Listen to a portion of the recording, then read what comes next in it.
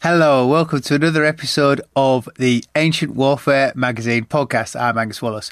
In this episode, we're going to be looking at Volume 12, Issue 6, An Empire Under Pressure, Germanic Raiding and Invasion. Beyond our patrons who are watching live, hi guys, with me to discuss the topic is regulars Jasper Otage, Lindsay Powell, Murray Darm, Mike Cole and Mark DeSantis. So, to kick off, the introduction to the theme of the magazine suggests that the Germanic tribes along the frontier had been largely quiet. Now, I can loop this question in with one from one of our patrons, Cosma, to kick us off. In the aftermath of the Battle of the Teutoburg Forest and the successful revenge campaign of Germanicus that resulted in the death of Arminius, did the empire enjoy a period without major Germanic raids? On the Rhine, yeah, I think that's fair. I mean, you could even during the Batavian Revolt, the Batavians actively tried to involve Germanic tribes from across the Rhine into their revolt, and it doesn't seem to really have worked. So as far as we know, it's always a good thing to interject, of course, it was fairly quiet. So why was there a change it's the early 3rd century? Yeah, it starts in the early 3rd century. Well, it's difficult to say why the Germans suddenly decided to start raiding the empire. Because they didn't leave any sources, or hardly any. It seems to be a combination of opportunism. If the Roman Empire is perceived as being weak, that means that it might be attractive to go and find something there, because of course the 3rd century, you get the period of the soldier emperors and more or less constant civil war. So the armies along the Rhine are thinned out to make into campaign armies, and they go off into other areas of the empire. So it gets easier to raid across the Rhine, and there's less of a threat of a very a violent counter-reaction from the Roman army, although it does happen, and the Romans show several times that they don't forget either. So there's opportunism. It's possible that there's some kind of economic or like food pressure. I think there's we don't talk about it in the issue, but I think there's a climate change that sets in the 3rd century.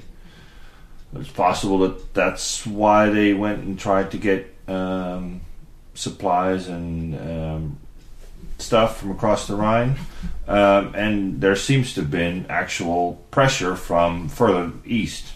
It's the Huns that end up dominating Central Europe in the 5th century that start to push westward, and they push other tribes westward, which push other tribes westward, and it's a sort of a domino effect until you get to the Rhine and have to go somewhere. I don't have an answer, but I have a question that I would like to add on, if it's okay.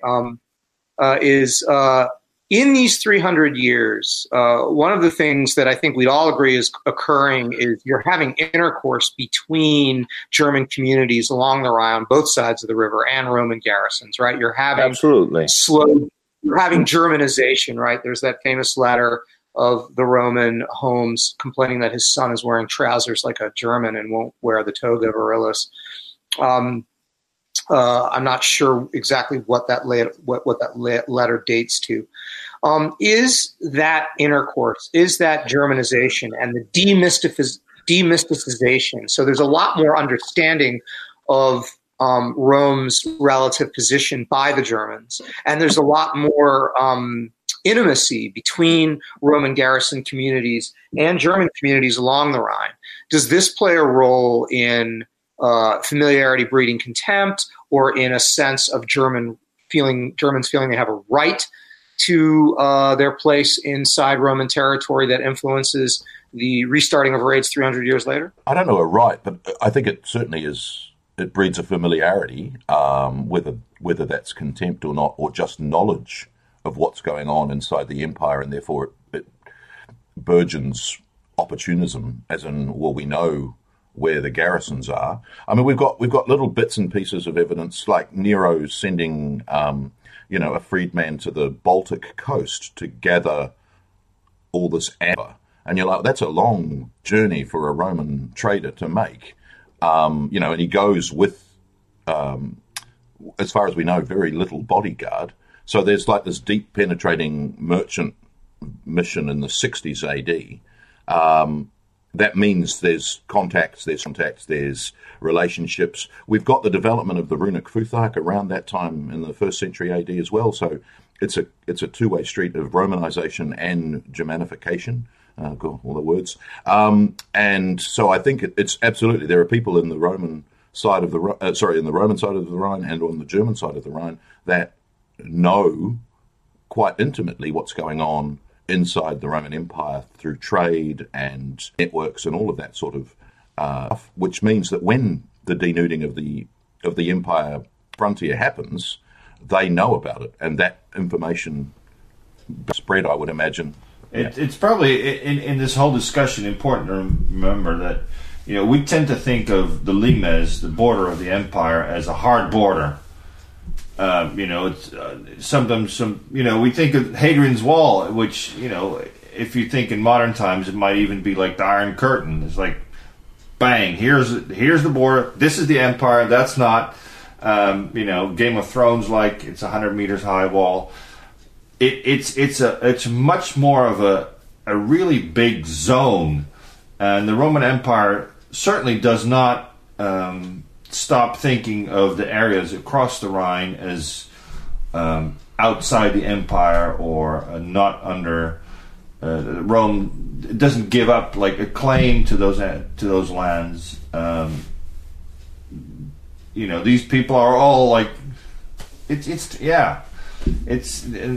endless debate. Is this border, is the limes meant? Is this just sort of a control difference? It's just a way to funnel traders, for instance, through certain points so that you can tax them properly and you can keep sort of control of what's going in and out? Or is this really like we're keeping the barbarians out? There was also the development of tribal confederations. Larger, smaller tribes were being grouped into the Franks or the Alemanni, and these larger tribal confederations were more formidable opponents for the Romans. Going to the period of a question of was Rome more vulnerable, and how much would the Germanic peoples across the Rhine have known about it? The Roman Empire suffered terribly from plagues. For example, the plague of 251 cost many, many lives among the ordinary people of the Roman Empire, and it can't be. It had to have been known how badly Rome had suffered by people outside of the empire, and that there must have been depopulated districts. There must have been, or simply that possibly the frontier garrisons had been weakened, and that probably would have attracted raiding groups who saw the opportunity to attack a weakened Rome. Well, even when vast populations of entire nations of Germanic tribes are invited to settle in areas of the Balkans and places, there must have been huge tracts of depopulated land. How do you invite several 100,000 barbarians in and say, right, this is your area, you settle here? That sort of implies that there was huge tracts of land available to them, and there wasn't the forced removal of locations, or these are not the wilds of some of the other sort of similar ways of treating populations. So it's quite amazing. But I think also knowledge of that would have been widespread on the barbarian side. The thing I keep recalling is on bases in Iraq, we would have almost no Muslim Iraqis working for us as coalition forces. Iraqi Maronite and Phalangite sort of Syriac Christians that would work on post. And I'll never forget, one of the hardest things about it was, you work with these people day in and day out, and you form friendships with them. And then you would get other people on post who would be like, what are you doing? You're telling this guy where you live. He's going to count off the number of paces to your hooch, and he'll be able to call in mortar fire or rocket fire on you, or tell a sniper who you are, outside the wire. That kind of dichotomy and our sort of this desire on the part of us to form relationships and be friends with the people we were with, and this constant fear that you never knew who was an intelligence agent for the enemy, maybe even not for ideological purposes, but simply because this is how they fed their families.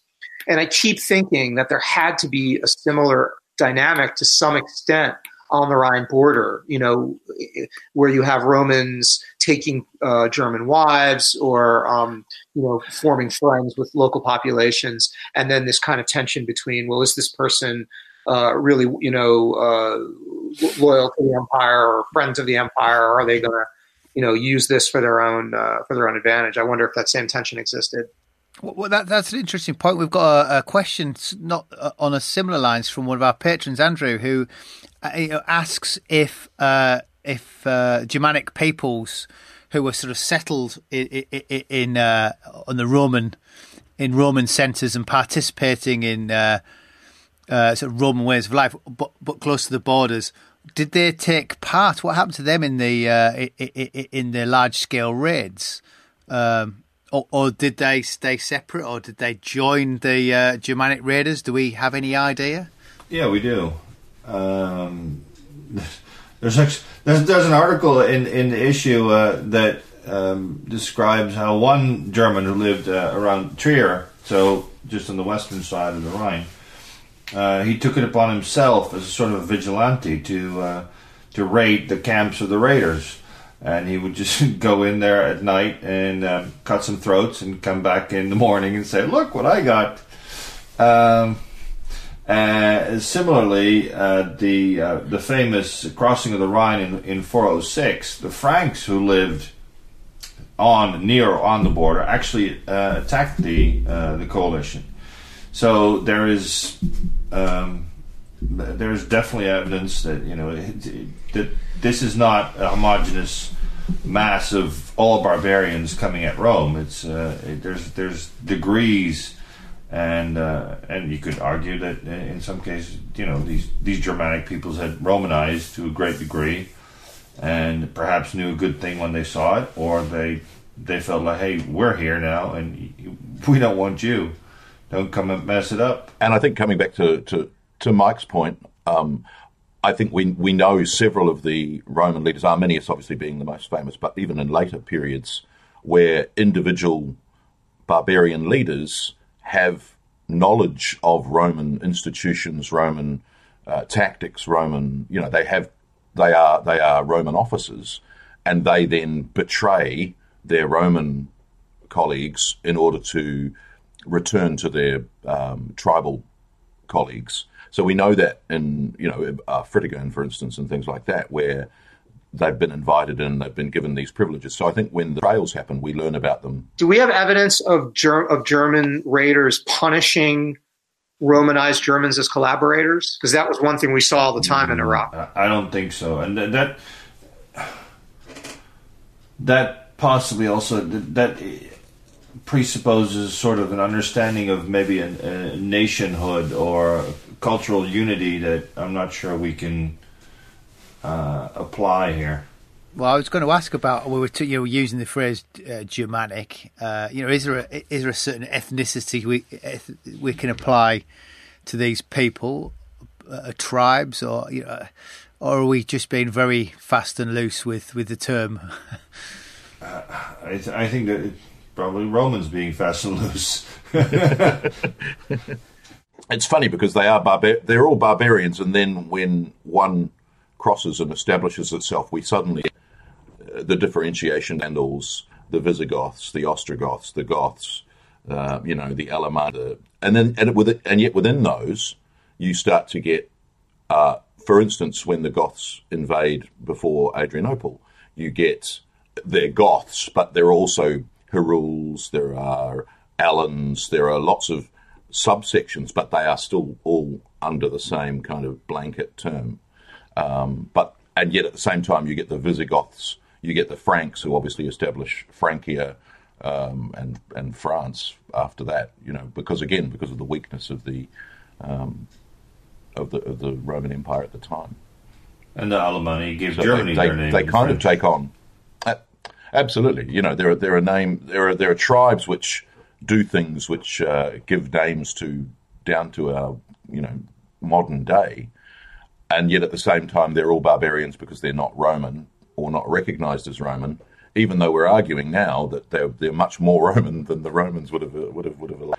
So, I think from an academic point of view nowadays, it's probably very difficult to separate any tribes. I assume that some, if there is any evidence of writing, then it'll be all, everything we know about their languages is going to be, it fits in the Germanic language group. And archaeologically, I think I doubt it'll have changed very much. I doubt it'll have changed very much since, like, the difference between Celts and Germans sort of along the Rhine is very difficult to make archaeologically. You can hardly separate them. I suppose the same goes for groups later on. I certainly know that was the case at the time of Caesar. Reading De Bello Gallico, I know that you're basically talking almost about one ethno-linguistic group, or it's so impossible to untangle. I did not realize that was the case so much later.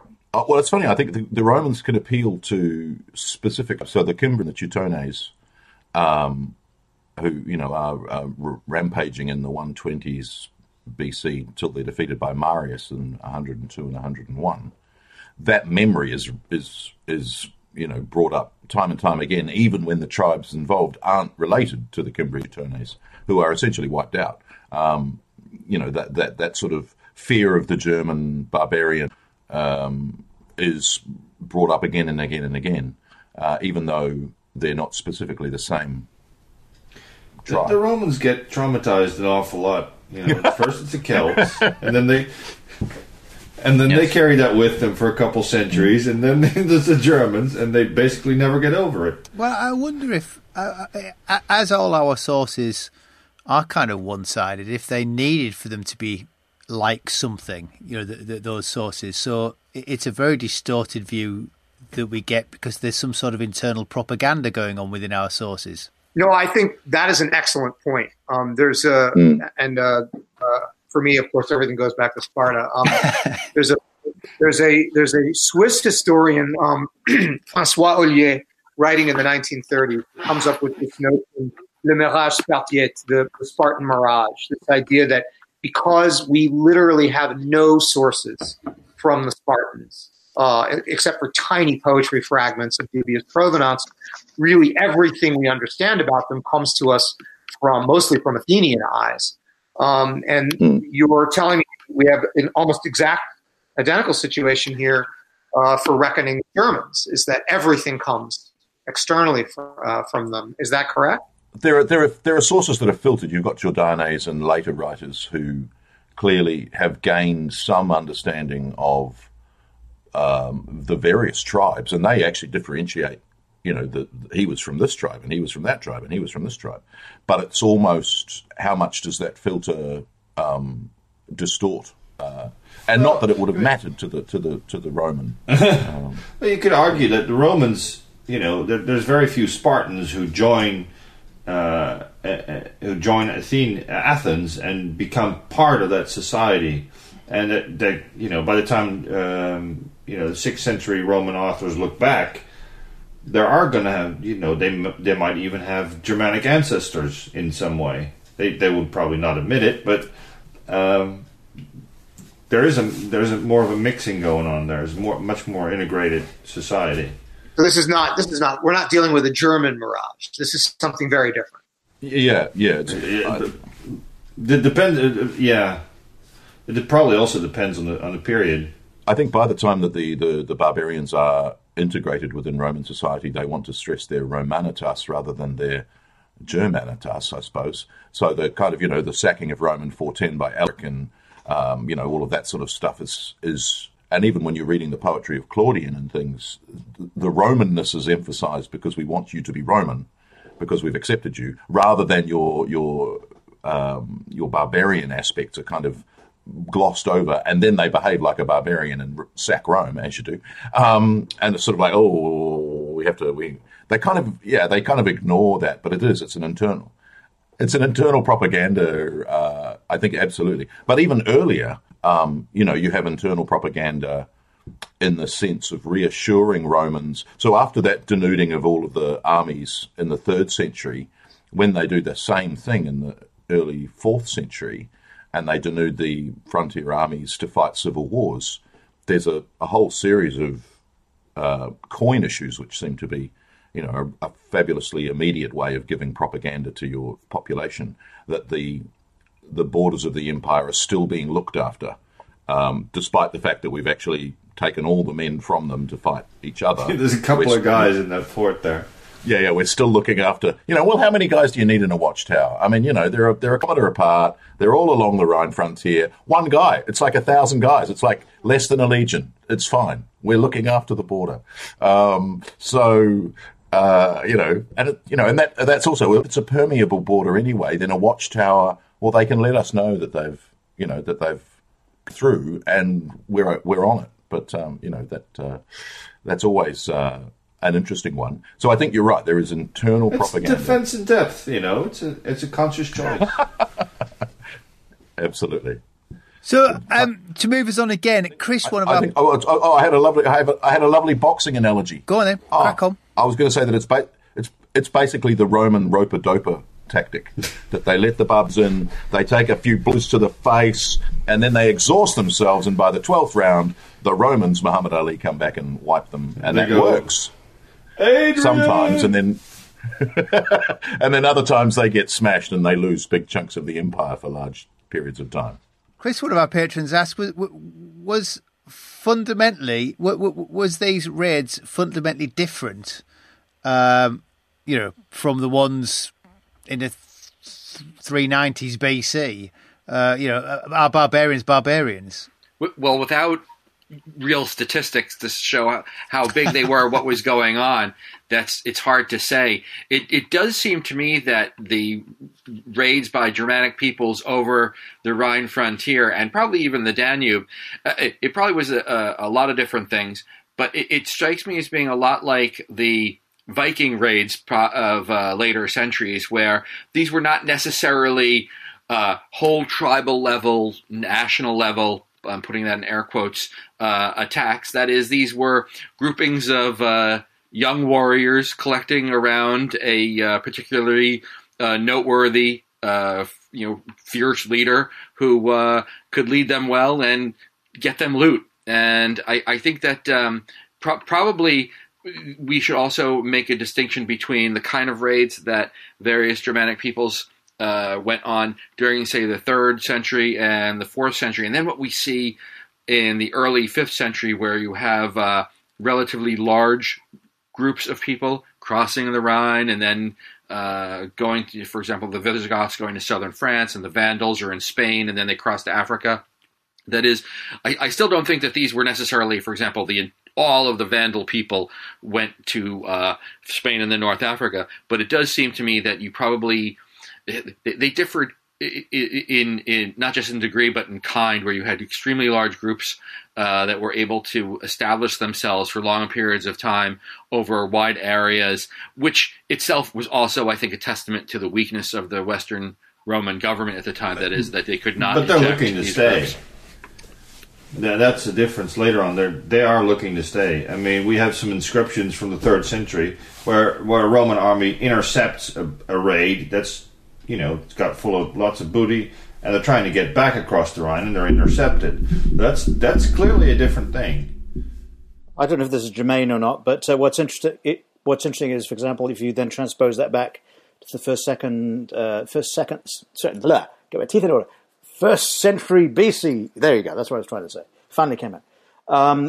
Is the issue there really, I think, of just the raids for purposes of gathering booty and loot. For example, Lollius crashing into a bunch of Germans by accident and losing his eagle in 17 BC was purely down to economic incentives rather than any kind of territorial gain.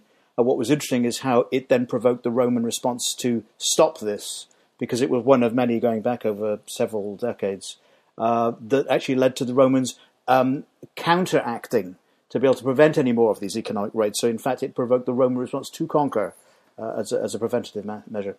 I just want to say the caveat, which I'm sure we all agree with. Are barbarians? Of course not. We are talking about very loose ethno-linguistic groupings for huge swaths of people over several centuries. This is like saying, are all Native Americans alike? You have desert-dwelling Hopi sedentary people. You have plains-dwelling Lakotas. It's the same thing here. These are, I just want to make sure that we say to the listeners, of course, that we are dealing with extremely varied people, and the term barbarian is an outward-looking term that Romans and Hellenized people are using to group them together. On the other hand, I do wonder that there's a kind of a pecking order. So, for example, one barbarian, as the Romans or Greeks might call them, is more terrifying than another one. And to go back to my 1st century BC analogy, I mean, the Suebi were everybody's enemy, and the people southwest of those people constantly migrated away from them. And in fact, some of the raids over the Rhine were caused because they were terrified by the awful people behind them. And in fact, on the other side by the Danube, there was, I think, Florus describes the Sarmati as being so awful. There's basically no word in the Latin language that it can encapsulate the horror of it. So I just wanted to say there's a kind of pecking order. The pecking order changes because you get they're bad, yeah, but they're nothing like the Sarmats. Mind you, I think I think Mike's right. The barbarian is a internal Roman and Greek way of looking at the other.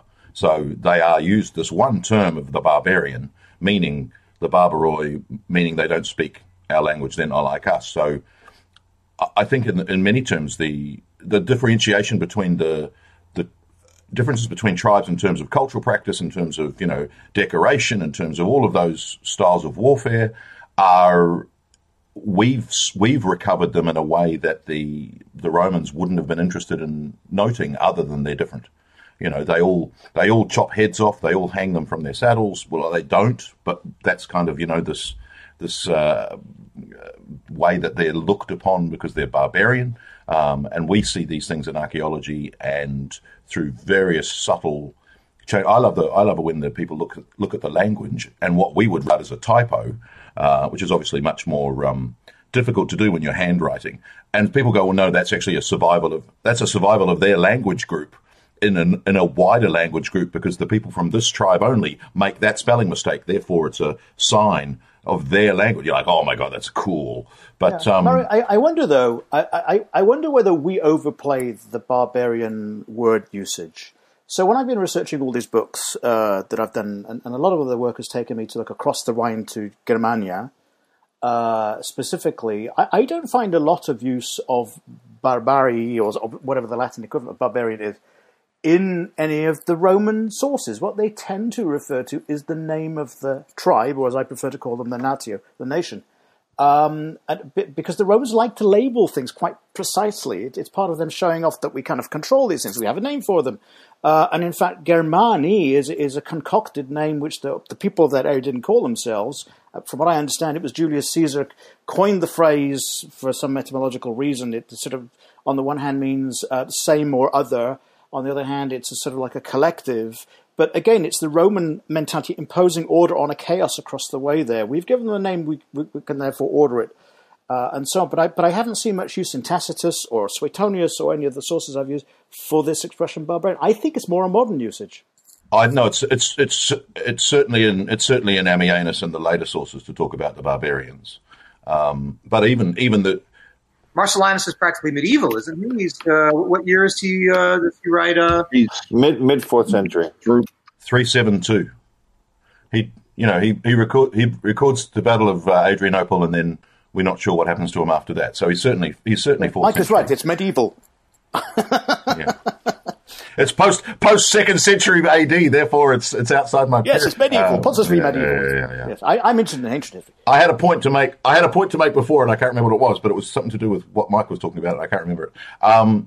Which I think is, but that idea of labeling is interesting, of course, because the Romans labeling is not the men themselves labeling. Oh, that's what it was. It was about plunder raids. So you get that idea later in Ammianus and others that this is different because their women and children are coming with them.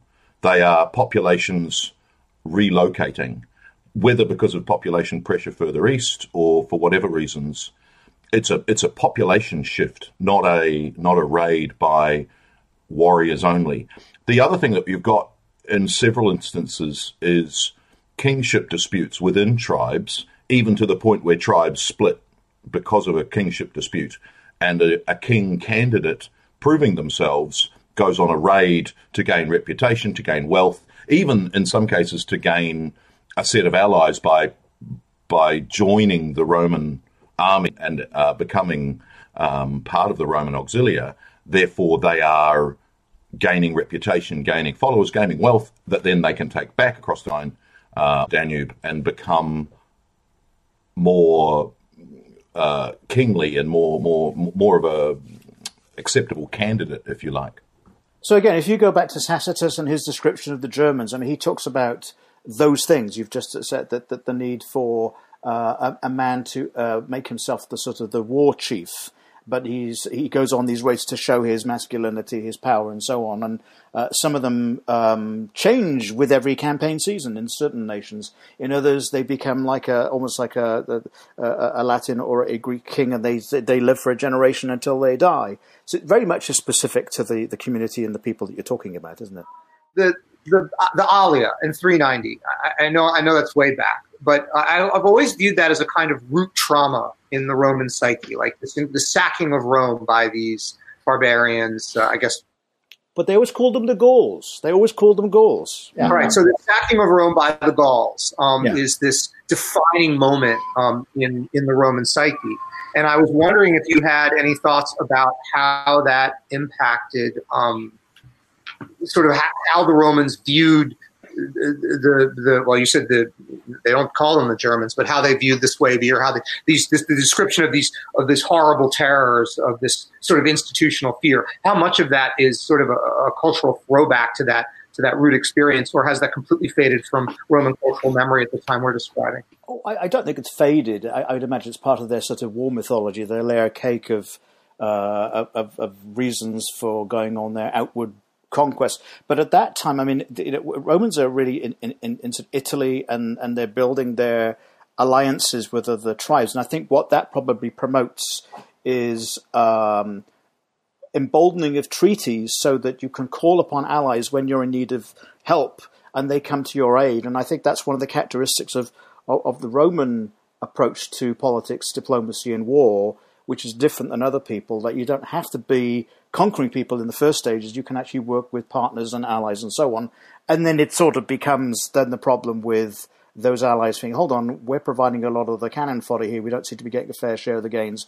And they have a social war. And then eventually under Marius, it's kind of soft. But I think Romans remember in the sort of collective memory these losses.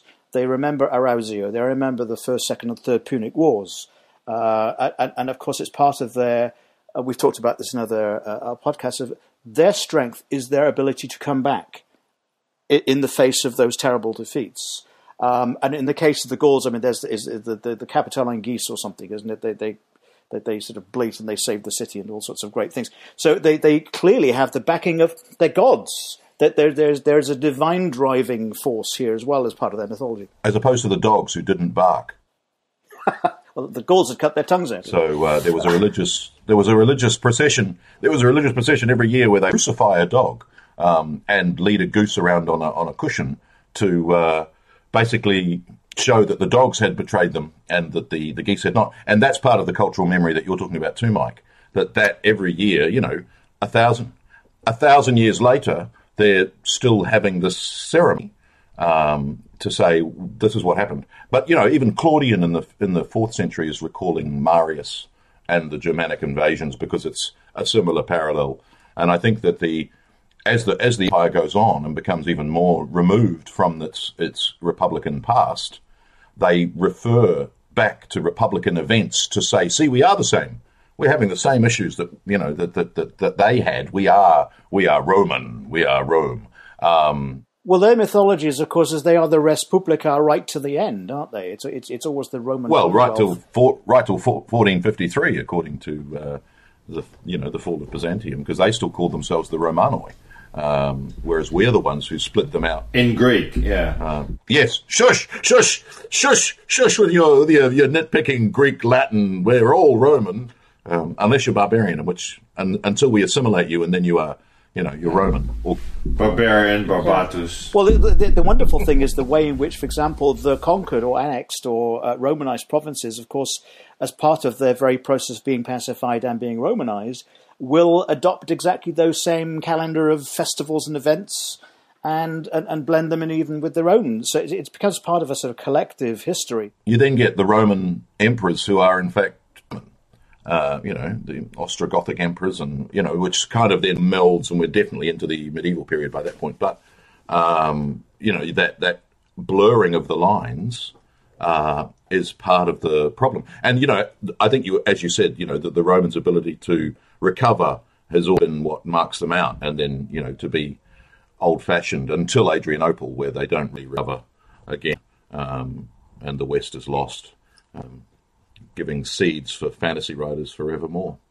So if we're looking at this ability to recover, to segue into another question, how do they prevent or how do they stop the raids? They seem to launch deep penetrations onto the other side of the Rhine. Is that right? I'm seeing some of these ridiculously deep.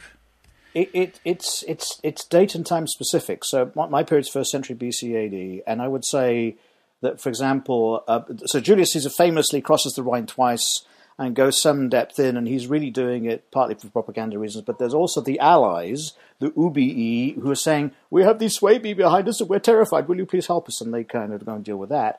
And ultimately, I think I said to Marcus Agrippa, the Ubii will be brought across the other side of the Rhine, where they will be founded in a city called Oppidum Ubiorum, which we know better now as Cologne.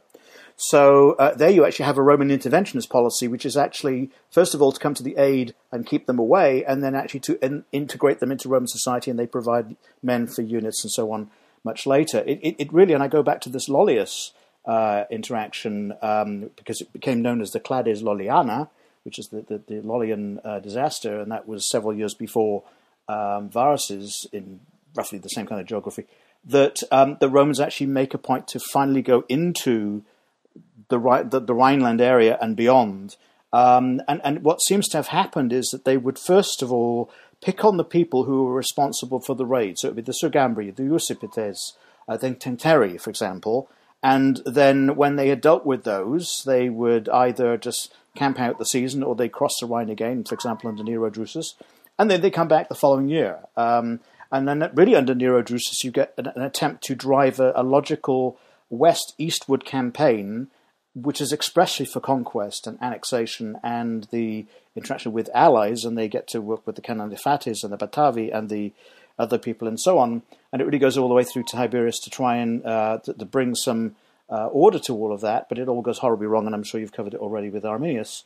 But it really is only until 15, 13, 14, 12 BC that you get a positive policy to go there. The impression I have from the sources, the Romans really had no particular desire, no particular want or need even to cross the Rhine. They had people trading. There's a story in one of the sources, I think it's Florus, where people going across, centurions were captured and crucified and terribly badly treated. Of course, this causes the requisite outrage. So there's a casus belli if you need one. But they don't always respond. They can be provoked, but they say the calculus doesn't work out for us. And finally, with Lollius, I think Augustus is cheesed off and says, enough already. We actually are going to deal with this now. I think the fact is that, again, we have the problem from Tacitus to Ammianus. We don't have a source really that deals with it in any decent depth. We have Cassius Dio. But the fact is that I think that the deep penetrating raids to us Romanitas in the depths of the barbarian nations does continue. It's very hard to establish from the source material. So, for instance, in Domitian's Germanic War, we have virtually nothing surviving. There's 4 stratagems of Frontinus that cover it, and a couple of other things. But that's the same thing, is that they march 120 miles over the Rhine, punish, establish a Roman camp, and then leave. But the whole idea of establishing a Roman camp deep within enemy territory is, we were here, we can come back. You know, the fact that you have a Roman camp in your territory shows you that we are the powerful ones. And then you get the same with Trajan's penetration to the Dacian capital. Those sorts of raids. The article in the magazine about Thrax, the Roman Empire, and the new discovery only in 2008 of the new battle, which is deep in territory. So I think that those things continue, but you're of centuries where the source material for us is so confused, and when you look at the Scriptores Historiae Augustae, that it just it's like who can tell what's going on, with what's true, what's not. It's the real invention of alternate facts and fake news, because there's whole biographies in there that you're not sure. And I see, 2 days ago, a coin of Electus was found in Kent, which is only the 24th Electus coin ever found, which again is that taking advantage. A gold one. Yes, indeed. That take advantage of the weakness of the empire. In the 3rd century, you have the foundation of a British empire. When they break away from the Roman Empire, the Gallic Empire, the British Empire, lots of breakaway units, even Palmyra, break away when Rome shows itself being weak. So even internally, Rome breaks apart, let alone allowing barbarians to cross the Rhine. So I think it's 2 things. One is the deep penetrating raids. The second is having groups of barbarians on the border areas to be like an absorption rope-a-dope sponge to take the hit whilst Rome recovers, real Rome. But the problem is, of course, that as those tribes on the border have been there for long, they are Roman, and therefore they're not expendable in the way that they were when they were brought across. So that's one of the issues. So I was going to throw into the mix there, for example, I'm looking at a map here in one of the books I did about Germany, as it turns out. Is the role of allies and client kings. So, for example, under Augustus, there was a temptation, I think, that, yes, there were lands that you had direct control over, but there was the indirect control over an area that might be considered a generation before as barbarian, but because of a client-king relationship, like a Herod, like a Deiotarus or someone, that to all intents and purposes is Roman. And then there are treaty allies that you have across the Rhine, for example, the Cannae-Nefatis, the Chauci, the Angrivari, the Marcomanni, and finally the Hermunduri. What wonderful names. And Augustus can look at those people, as long as the kings or the warlords have actually come to them, people like Milo or the Sugambri, for example, and shown the proper sort of deference, homage, and just respect that he as a commander-in-chief deserves. He sort of can pass off those areas as Roman. And it's an odd sort of idea. It's a sort of there's a real empire and there's a virtual one beyond it, which is kind of under Roman control. So again, they're not thought of as barbarians. They're thought of as loyal allies. And for example, amongst the Cherusci, for example, Inguiomarus, as I remember, I think is the uncle of Arminius, is a very respected commander in his own right, certainly under the period of Germanicus, and they're very disappointed that he sides with his nephew because they thought he'd always been a good sort. And they're allies until they rebel, and then they're horrible, horrible barbarians who will destroy. But Romans will rehabilitate. This is the interesting thing. So, for example, people like Marboluus, interestingly, for example, had, in the sort of period between the first German wars and the Teutoburg disaster, had assumedly left Rome and had gone off to become the king or the leader of his Marcomanni, and had moved his people sort of eastwards. And Tiberius was charged with, eliminate them, knock them out of the game, take their part of it, and basically encapsulate that whole area across the Rhine. And what's very interesting is that halfway through the campaign, there's the Balkan revolt, and then Tiberius has to pull back and make a sort of nominal treaty with Marbodus. But transfer later into time where you have the Teutoburg disaster, Arminius sends the head of Varus to Marbodus and says, look, see, I've got the head, join us. And he doesn't. He honors the treaty with Augustus. He sends the head back. And Varus's head is buried in the mausoleum of his family, the Quinctilii. So what I'm saying is that you can actually have a barbarian who, by going back and said, I made a mistake, I fess up, I stand by the treaty, the Romans will rehabilitate it. To a point, and I think by the 4th century that's not happening. And I think it's also coming back to your point, Lindsay, about the fact that the Romans make a treaty with you, you're their ally, you're Romanized. The barbarians on the other side make a treaty with Rome, or they ask for Roman help. They do not consider that they are allied with Rome, and they can renege that treaty because they didn't make a treaty. They asked for help and they got help. But that's, expediency rather than binding for all time. What you get in the Roman sources is the idea that these Gothic and Ostrogothic tribes and Visigothic tribes betray the treaty. And it's like, well, yeah, but that's not their perspective. Perspective isn't that they had a treaty. They made a one-off deal to make, life easier for them in the one-off occasion when they needed it. And now they're invading Roman territory because it's expedient for them to do so. And they might make a one-off deal in the future too. Whereas the Roman perspective is, no, you betrayed the treaty. And so, of course, because of our written sources, we get the Roman perspective rather than the non-Roman perspective. And yet the non-Roman perspective of, no, now we're going to invade, now we're going to take this chunk of land, and then we're going to keep moving, is this kind of betrayal to take that rather than expedient. And to take that example one step further, for example, I think what you're hinting at in the sense is a cultural either misunderstanding of what they're actually doing. So in the Mediterranean world, with the very sophisticated commerce and a diplomatic network and all those going back in a millennia almost, where there's customs that you follow and you give gifts. So there is a way that in legal terms a treaty is honoured in cultures across the Mediterranean. The further away from that you go, maybe there isn't quite the same sort of mental infrastructure. I don't know. I mean, if you look at when you get to, for example, I was going to say, but let me say. So, for example, when you get to Britain under Prasutagus, for example, he seems to think that he has a treaty with, I would imagine it's would it be Vespasian, whoever it is, and then when he dies, and in the meantime, the Romans come to collect the loan money that they've given them. It seems to be that Boudica didn't seem to read the treaty that way, and then therefore there's a rebellion because the Romans imposed their punishment on her daughters. So I'm just wondering whether that was a willful misreading by Boudica or whether that was genuine, she didn't get it, perhaps. I think the Romans' way of dealing with treaties is very, very different to the rest of the Mediterranean. Like, if you look at Greek treaties, they aren't limited for all time. They are very, very limited. Sometimes they're a summer. We're at peace now. Tomorrow, till next year after the harvest, and then we'll decide again whether we fight. You do get these remarkable treaties of we're going to have 50 years peace. Wow, that's a long time. It only lasts less than 10. But I think the Romans imposing of their will on foreign people is very different from the rest of the Mediterranean's idea of what a treaty comes to. So I don't know that other people not understanding a cultural. I think it's Rome's.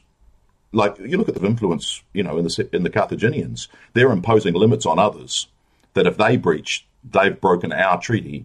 But if we breach, we haven't broken our version of the treaty. Whereas if you look at other treaties, so I think the barbarian interpretation of the treaty absolutely is a cultural thing, but I don't think they're breaching any kind of millennia-long mores. I think it's very much the Romans interpreting as a breach. Whereas if the Romans breach it, it's not a breach at all. There's a fascinating book, and I've struggled to find it, and I can let you know afterwards. But and I used it because it's a scholar has brought together all of the fragments of treaties that are extant, And I mean, they do any modern lawyer proud. I mean, they just paragraph after paragraph of obligations and so on. And to your point, Murray, about sort of involving the responsibility of third parties. So, A, B, and C. So, for example, A and B have the treaty, but if B goes to war against C, well, they actually, they either have to call on the one or they have to basically stand aside while the one goes and deals with it. So you're right, there is a controlling of influence in this, but to go back to the point, I think that's why they are successful, because they're very good at being able to play this diplomatic game of chess, right, by controlling the pieces. And absolutely, but I think therefore when the barbarians breach these treaties, they aren't breaching a treaty in their own sense. They're breaching a treaty in the Roman sense, and of course the Romans write the history. So we get the invasion idea as opposed to, no, there's a vast tract of land over there that's empty because they just had a plague. Let's move our entire population across the Rhine and move in because it's empty and they've there's whole cities just waiting for us vacant. That's just expediency. On the other hand, you'd think, and as we just discussed before, that it's very likely that the Germans would know what the situation was with in Rome, in the empire, but there surely must have been some kind of news, like the expedition that went into the Roman Empire a couple of years ago. They did that, and then the Romans came and burnt and killed everybody they could find. So there's treaty understandings and there's sort of experience that probably made it, how are these Romans going to respond? Well, the last time somebody went en masse across the Rhine, this is what happened.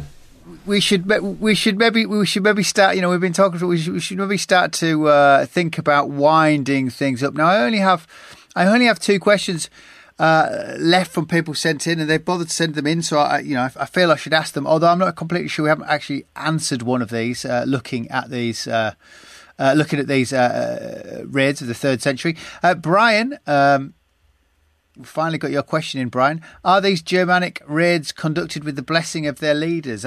Is there any hint of a more centrally organised sort of central organisation behind these raids than the Romans would admit? What the military leadership structure looked like in the 3rd century AD among Germanic tribes? Do we have vision into that?